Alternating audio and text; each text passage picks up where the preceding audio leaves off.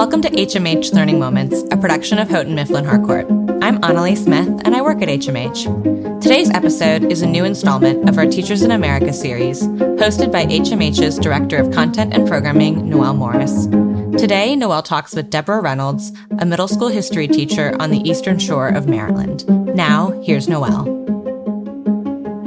Hey friends, this is Noelle Morris, your host for Teachers in America, where we talk with teachers like you about the profession, what brought you here, and what fills your bucket, and your lives outside the classroom. In our last episode, y'all got to meet Miss Julia Allen, who was raised in Howard County, Maryland. And she loved growing up there so much that she knew she was already in her forever hometown. Today, we've driven a couple hours out to the Eastern Shore of Maryland to Wacomico County to meet with Miss Deborah Reynolds. Miss Reynolds is in her third year teaching social studies, and just like Julia, she never doubted that her home and heart belonged there. But though she loves her community, she is a traveler. Oh, and a skydiver. So whether she's traveling and jumping out of planes or talking about ghost stories with her students, she's always helping others to feel at home while broadening their worldview. So our warm-up question today is, which of the following do you think is more important and why? Thank you so much, Ms. Reynolds, for letting me come into your classroom. And I was able to see 3 lively 7th grade world history classes. But before we talk about what was happening in the classroom and the connection with the students, what brought you into the profession of teaching? I can remember being interested in teaching and in history from a very young age. When I was probably about 10 years old, when I had summers off, I would go upstairs and watch documentaries on the History Channel. And it fascinated me because the lives of the people on the TV were so different from mine. And I took an interest in history, but then I decided that education would be a way I could make an impact on people and making them a better person and helping them learn. So I would say the combination of those two things helped me cement my idea of becoming a teacher, and then I knew it had to be history. Where did you grow up? I grew up right here in Salisbury, Maryland. Really? And was that always part of the plan as well? Like you were going to come back to your community? I, once again, from a very early age, knew I wanted to live here forever. And I thought that I could give back to my community by teaching in the same county that shaped me. And here on the Eastern Shore of Maryland, we have a lot of history. About 45 minutes west of where I live, Harriet Tubman grew up. Frederick Douglass is about an hour west of where I live. So there's a lot of history right here on the Eastern Shore. And I knew that depending on which content I taught, I could delve into that and use that as a benefit to my students, maybe even go on a field trip. I'm also fascinated because the students were asking about some of our equipment, and one of them was like, oh, I thought it was like a Ghostbuster finder.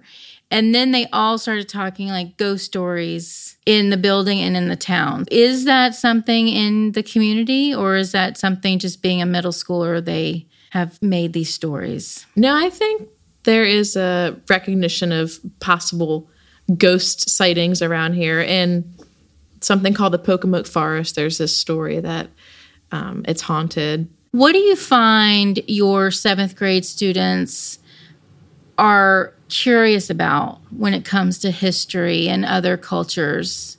I think they're interested in just how that group of people lived, what their culture was like.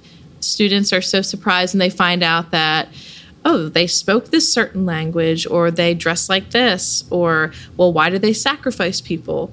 I think students today are so focused on our culture, they don't realize that there is an entire world out there, and especially the ancient world. It's just so different from what we experience today. When you think back to being that 10-year-old and knowing that you were going to go into teaching, did any other teachers inspire you? Did you have a teacher that you looked up to that also lived in this area? Yes. When I was in 9th grade, so by this time I was pretty sure I was going to be a teacher and in history.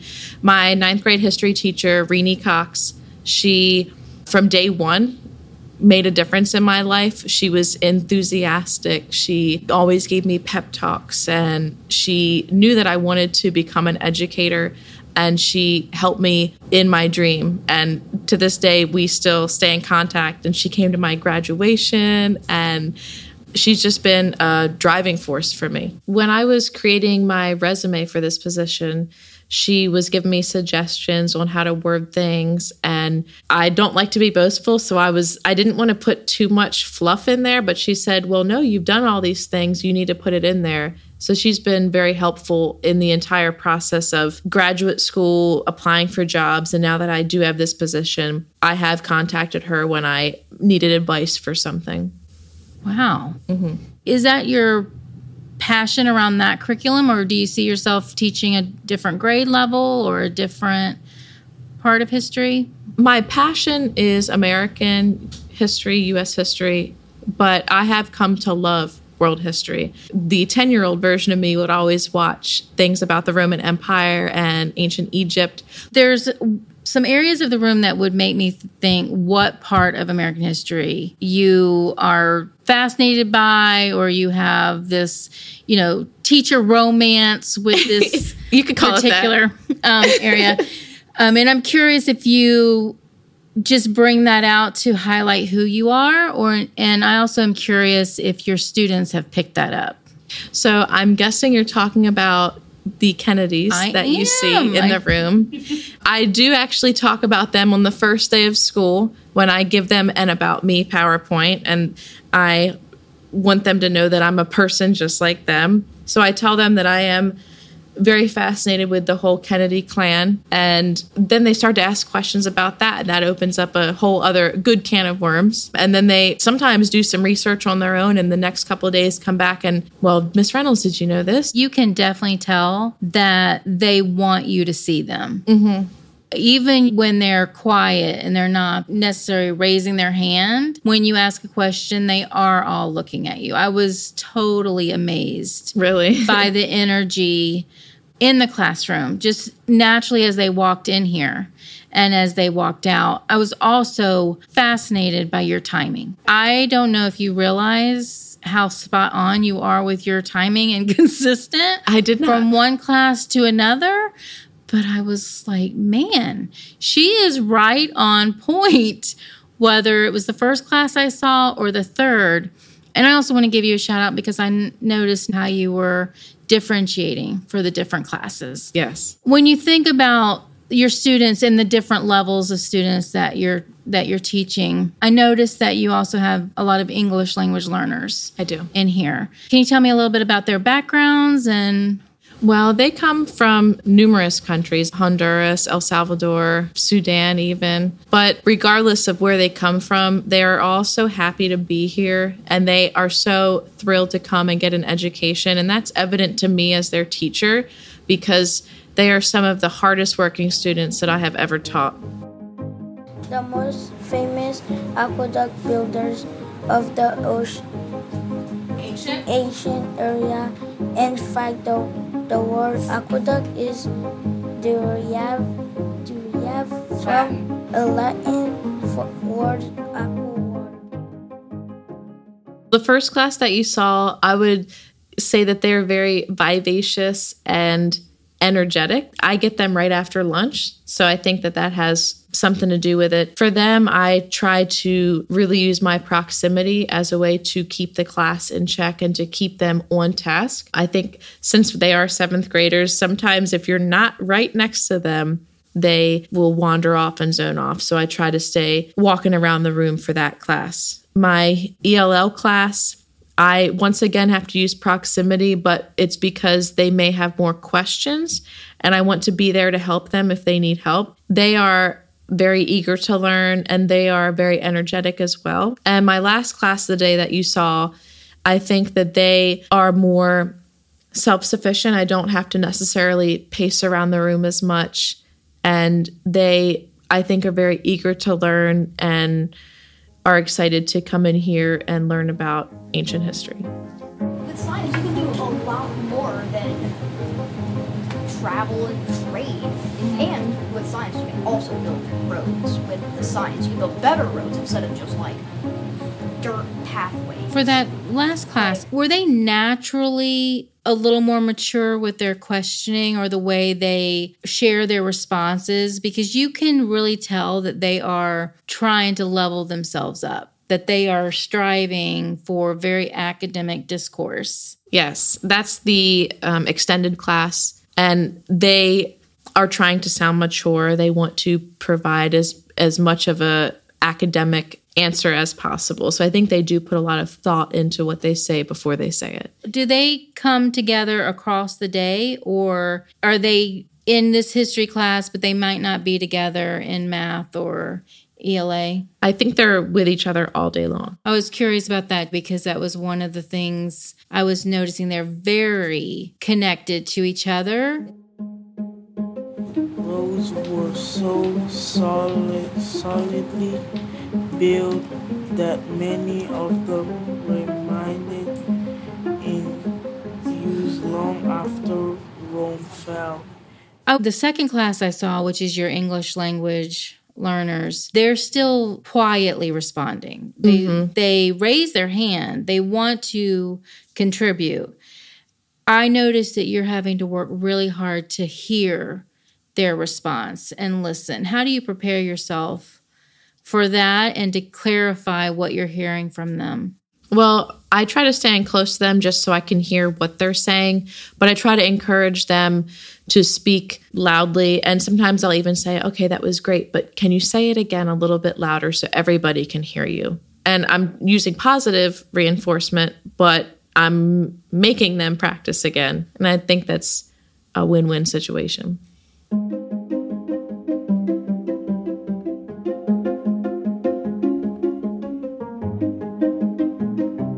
Ms. Reynolds, tell me something about you that is completely unassuming, because you are very even-keeled. Do you do anything spontaneous? Do you do anything that I would definitely not think that you would do? Well, people are surprised and they find out I'm a skydiver. What? Yeah. You just go by yourself? I go tandem with the owner of a company in San Diego when I visit my dad, but yes, that's my passion outside of school is skydiving.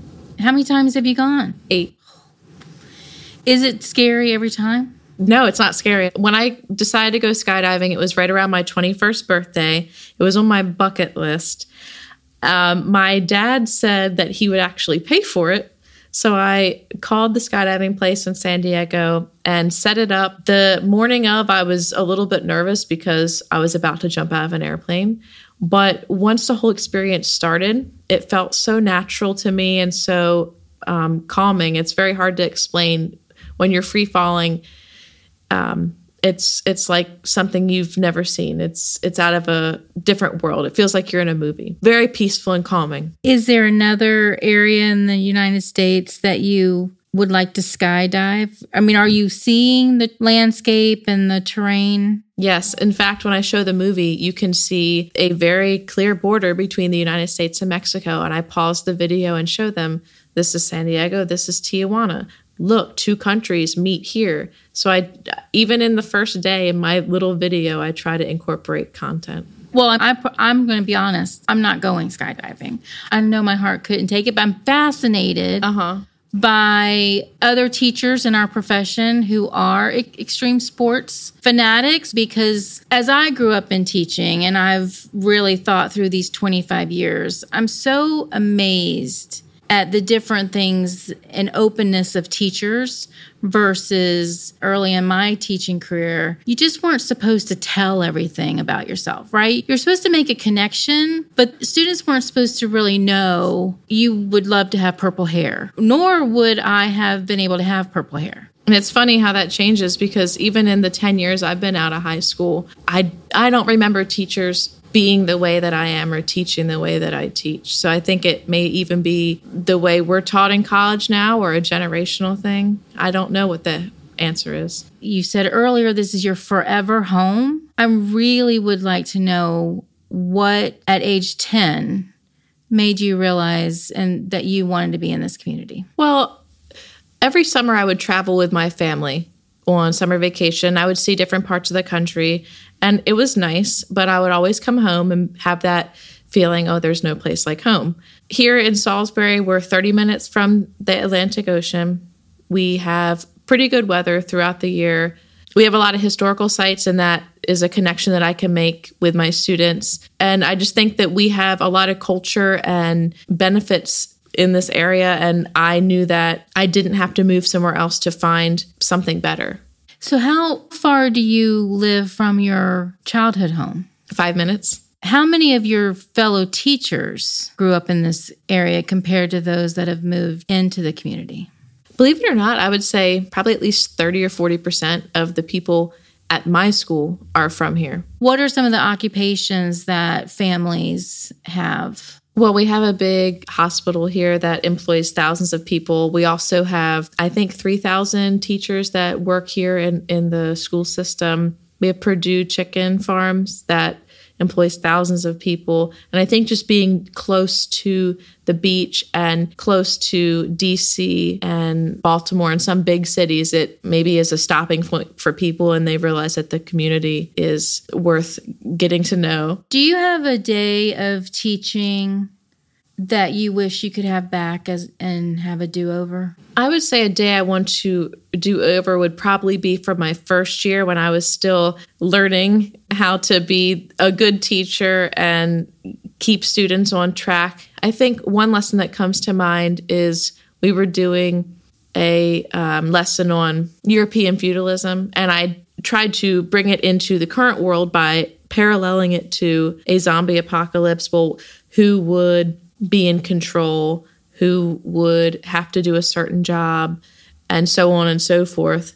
And I had to spend so much time trying to explain the scenario that I think it lost its power. The students still, passed the test and everything, but I think if I do it again this year, I will try to make some adjustments. I know sometimes our creativity gets in the way. We see it, but getting that to that execution. And it goes so well in my head, and I'm like, oh, they're going to get it. It'll be so easy. They'll love it.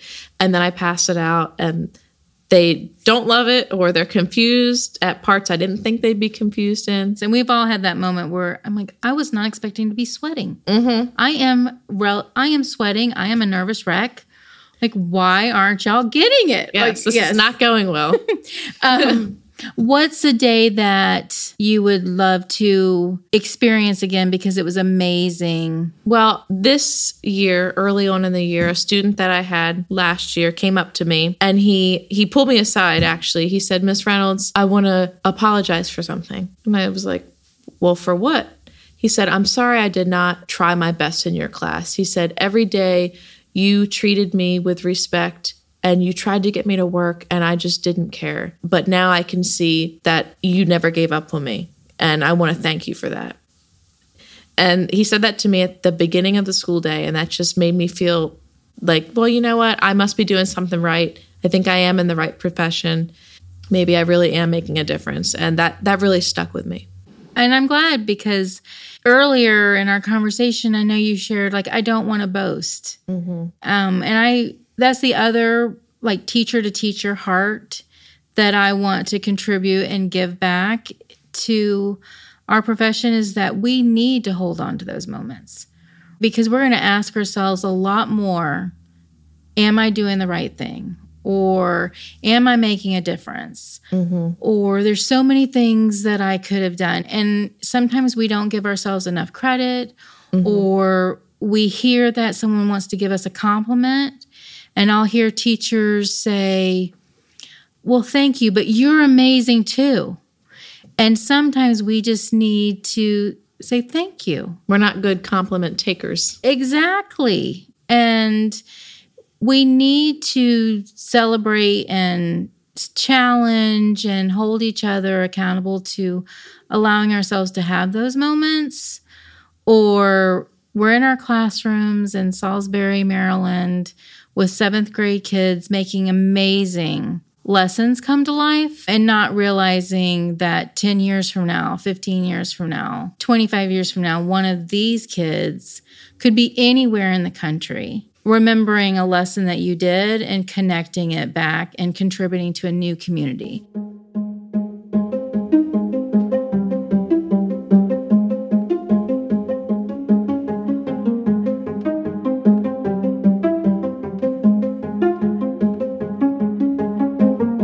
Ms. Reynolds, you shared earlier that one of the ways you're making connections and helping start building relationships in day one, first week of school, is you do a About Me PowerPoint. Can you tell me a little bit more of the specifics behind that and how you plan it and also how you share it? Yes. Well, each year I use roughly the exact same PowerPoint. I might change a couple slides up, but I start off with a big, flashy welcome to world history sign. So when students come in, they are hopefully excited by what they see on the board. And then as the lesson and the class progresses, I start talking about how I love skydiving. I actually show them one of my skydiving videos and offer them the opportunity to ask questions. The next slide I normally have is about how I love cars, especially old classic cars that go very fast. Probably on the next slide, show pictures of my 4 cats. And I cram tons of pictures onto the slide, especially funny poses where their tongues are out or they're on their back or whatever. And it's at that point the students ask me if I'm a crazy cat lady, and I say, well, maybe.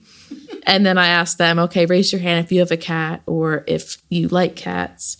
And then the last slide I show is about how I am an antique collector and I like to collect really old things. I show them some artifacts that I found and piece back together. And they're really interested that, oh, wow, you have something that is 300 years old? Well, why can't you touch it with your bare fingers? Why do you have to wear special gloves? And things along those lines. And I think it excites them to know that beneath the teacher in front of them is a person that has interest just like them. When you give advice to other teachers, is that just through the professional learning that you're delivering? And how did you get started with that in your district? Well, my supervisor asked me to present it at a professional development because I went to the National Conference for the Social Studies in Chicago.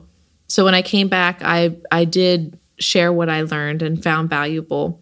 But I also tried to help new teachers at my school, give them suggestions.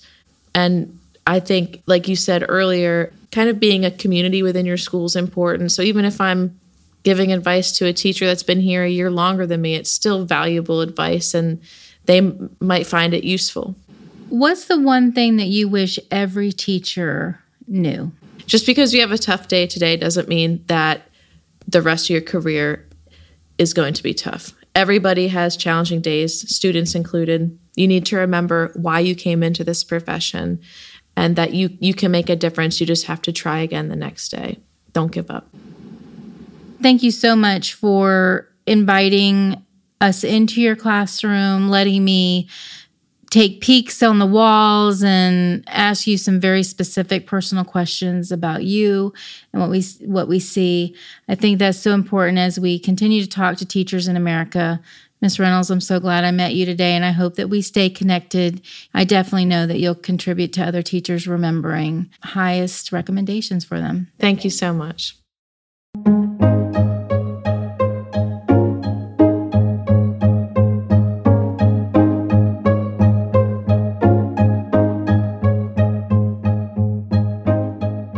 Having the opportunity to join Ms. Reynolds' classroom reminded me of my first few years teaching and how phenomenal of an experience it is to meet students, get to know who they are, decorate your room. I loved her quotes. I loved her music and everything that she's doing to show who she is and learn and connect with who her students are so that she brings to life the world in her content. I will always be enjoying the opportunity to continue to give teachers voices, see who they are, and continue our journey together as teachers and friends. Thanks for listening. I always enjoy connecting with teachers across America. So tweet at me at FirstNoelleM. I'm the one with the sunglasses in my profile. Teachers are cool. Join me. Keep listening. I'll see you next time. Next time, I'm sitting down with Noelle to ask her a few questions to help you, our listeners, get to know her better. Be the first to hear by subscribing on Apple Podcasts, Spotify, or wherever you're listening now. We hope you enjoyed today's show and will please rate and review and share with your network. You can join our community and read more on our Shaped blog by visiting hmhco.com/shaped. There, you'll find a transcript of this episode and more. The link will be in the show notes. HMH Learning Moments is produced by Houghton Mifflin Harcourt, the Learning Company. Thanks again for listening.